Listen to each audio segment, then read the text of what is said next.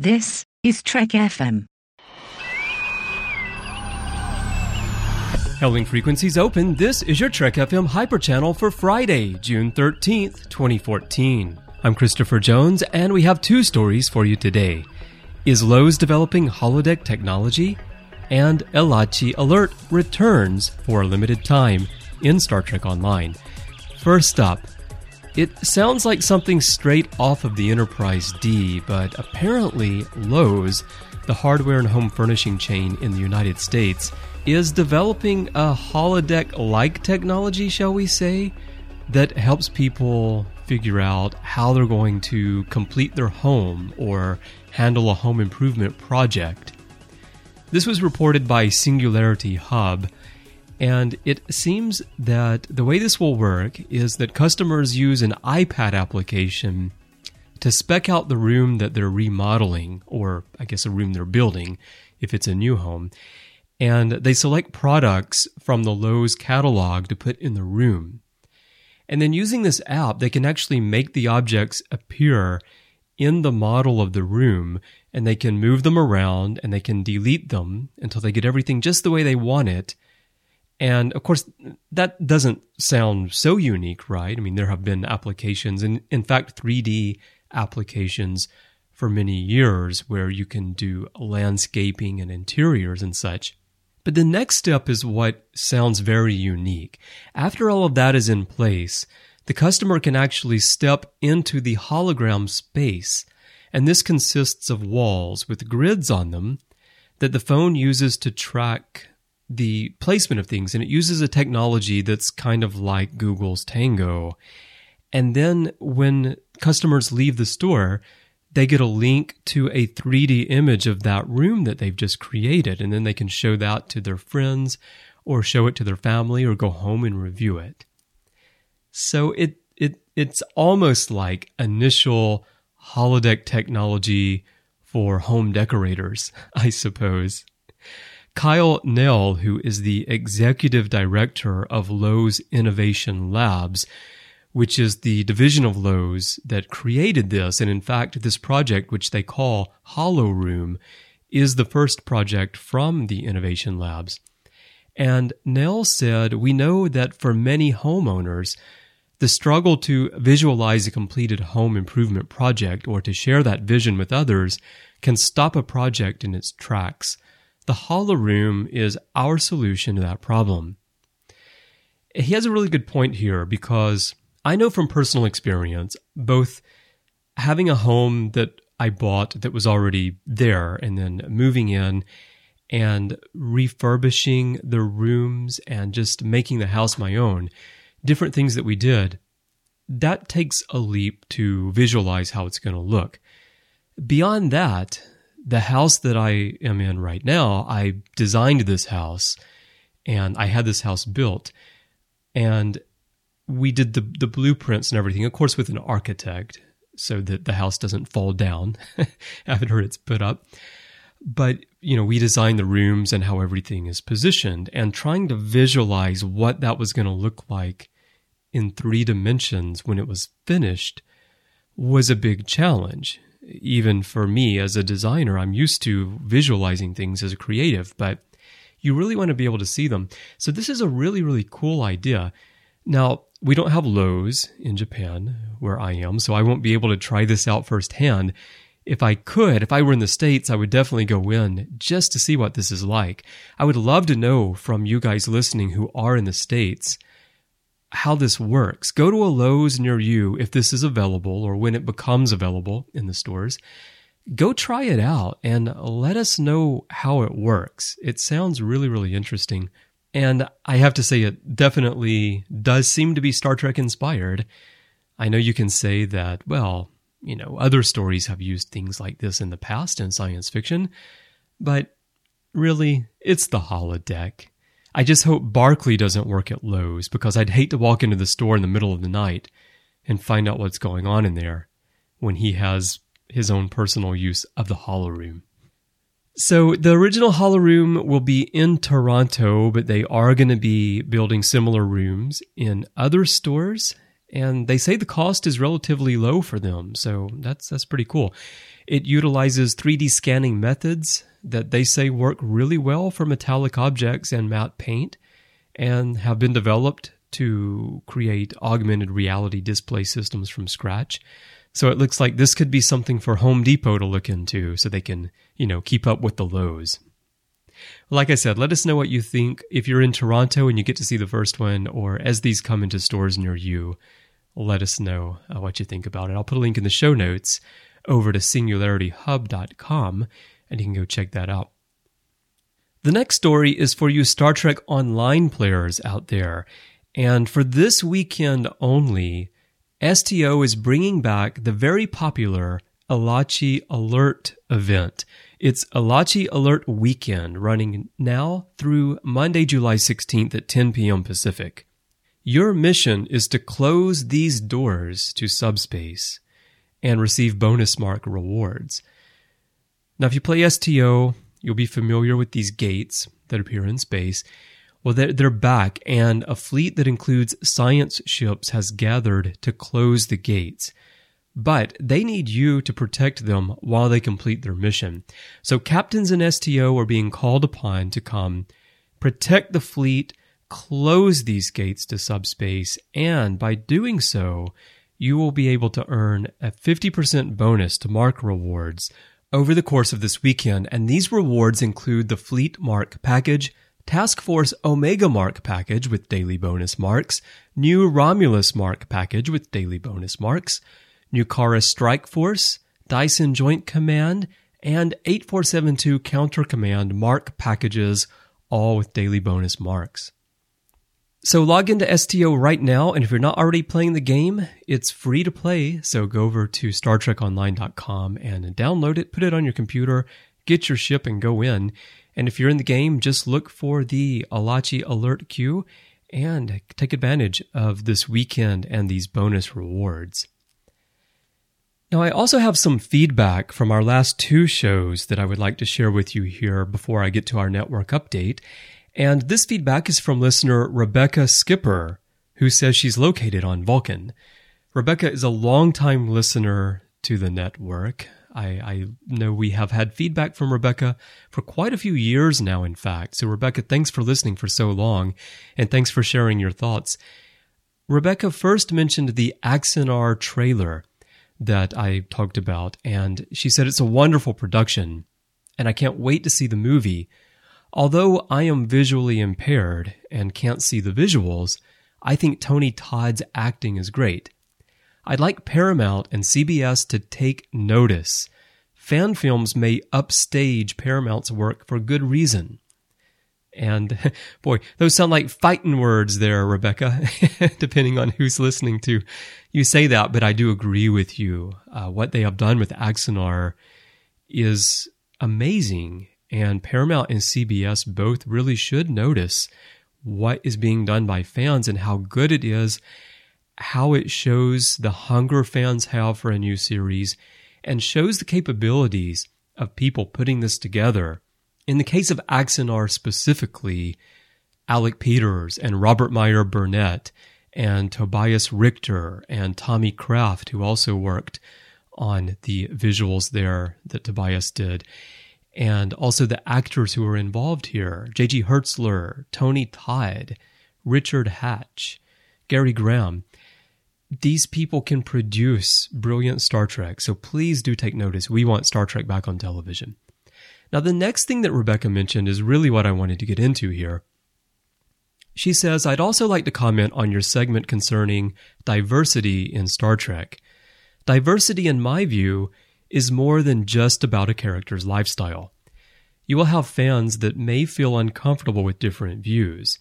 Television, regrettably, isn't always the best media for promoting new ideas and great character development. Yes, gay characters are on mainstream media, but this does not mirror reality. Consider all the hate crimes we see and how our country is polarized.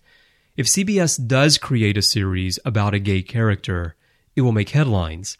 Our shallow media won't focus on the storylines or even any of the ideas presented. And yes, Rebecca, I agree with you completely. Yes, diversity goes way beyond just sexual orientation or lifestyle.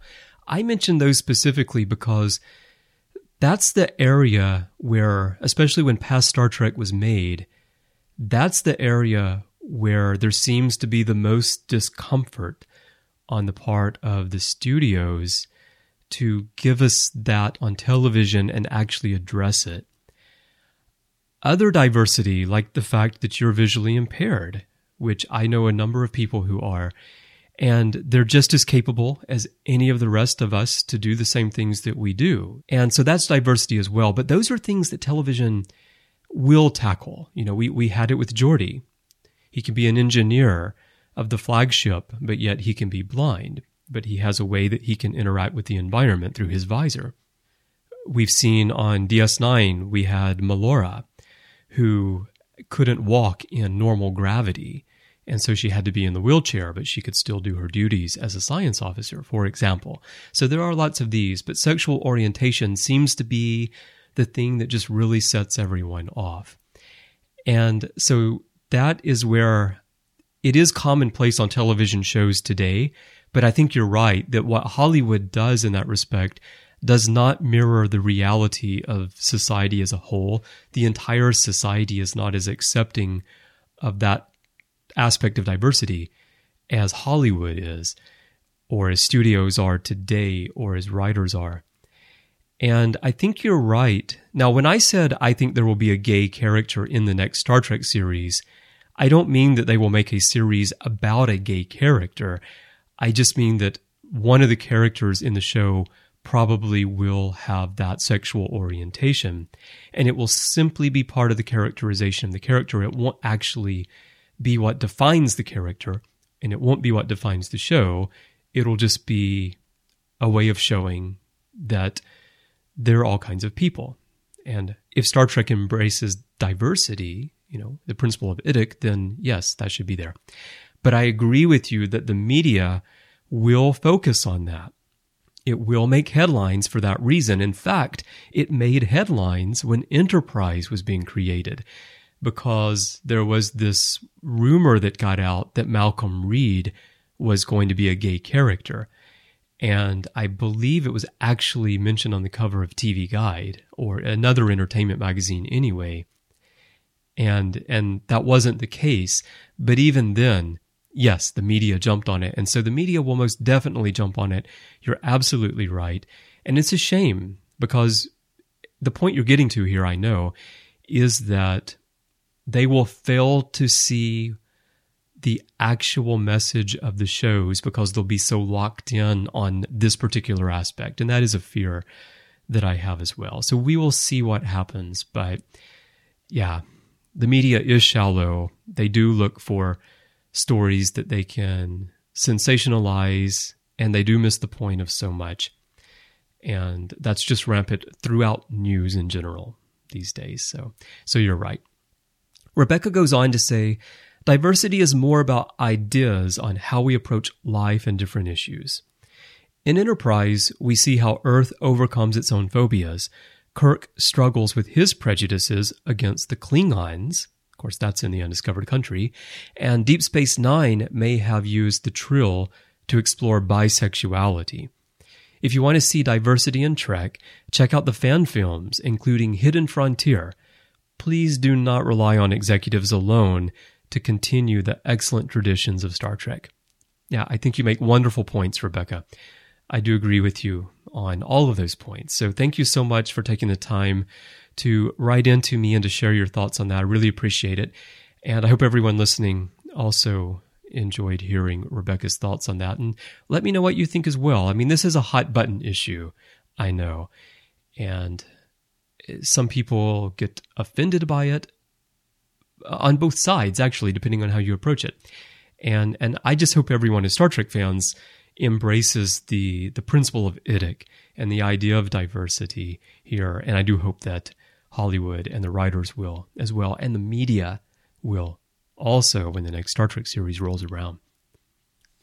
Now, I do have a network update for you to wrap up the show here today. It's Friday, which means Enterprise and Warp 5, as well as the work of Trek creatives beyond Star Trek on Commentary Trek Stars. On this week's Warp 5, I break a bit with our normal format, and instead I share with you a past Ready Room discussion from early 2013 about the episode Unexpected. The reason I did this is that I have often referenced this particular episode of the Ready Room as I talk about things on Warp 5. It's an episode where we talked about Unexpected, and we were joined by Dave Rossi, who was associate producer on Enterprise. And I wanted to share some of the other ways with our Warp 5 listeners how we talk about Enterprise on the network, because this discussion actually predates the creation of Warp 5. And so I have a lead-in and I have a closing, but in the middle, you will hear that feature, which you may have not heard before. And even if you have, it's been so long ago, you probably don't remember it very well. So tune into that and listen to me along with Dave. And we're also joined by Matthew Rushing, who is my co-host from Literary Treks and the Orb, Standard Orbit co-host Drew Stewart, and our news editor, Mariel Kiran. On Commentary Trek Stars, Mike and Max returned to the work of John D.F. Black for the first time since John joined them on the show to talk about the original series last November. He joined along with Mark Cushman and with his wife Mary. This time they look at Black's 1974 Wonder Woman pilot, which starred Kathy Lee Crosby and directly preceded the successful 1975 series that we all know, starring Linda Carter. Now, John does not join Mike and Max on this show. This is just them talking about his work. But if you're interested in what Black has done outside of Star Trek, this will be a great episode for you to tune into.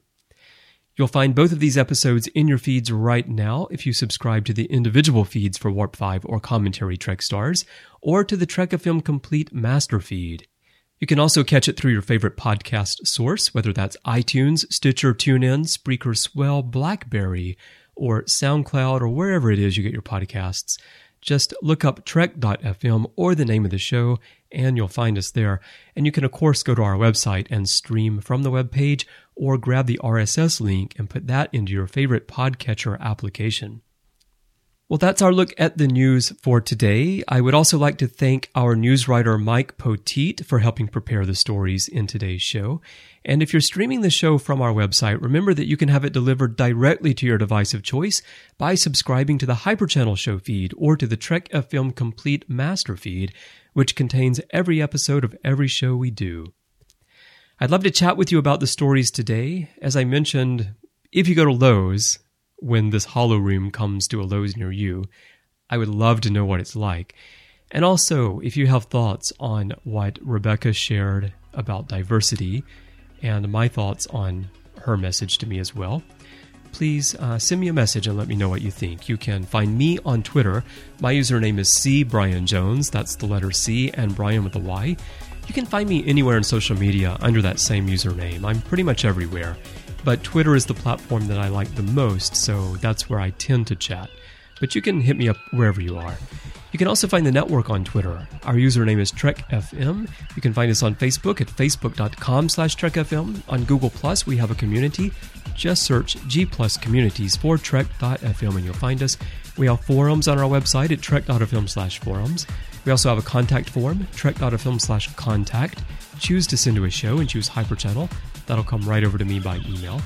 And you can even send me a voicemail by looking in the sidebar of the show page, and you'll see a widget there that says send voicemail, and all you need is your microphone. And you can upload it right there from the page. You don't even need to call a phone number. Well, thanks everyone for listening. I'll be back with you tomorrow with some more stories. Hope you're having a great weekend, and until then, go watch some Trek.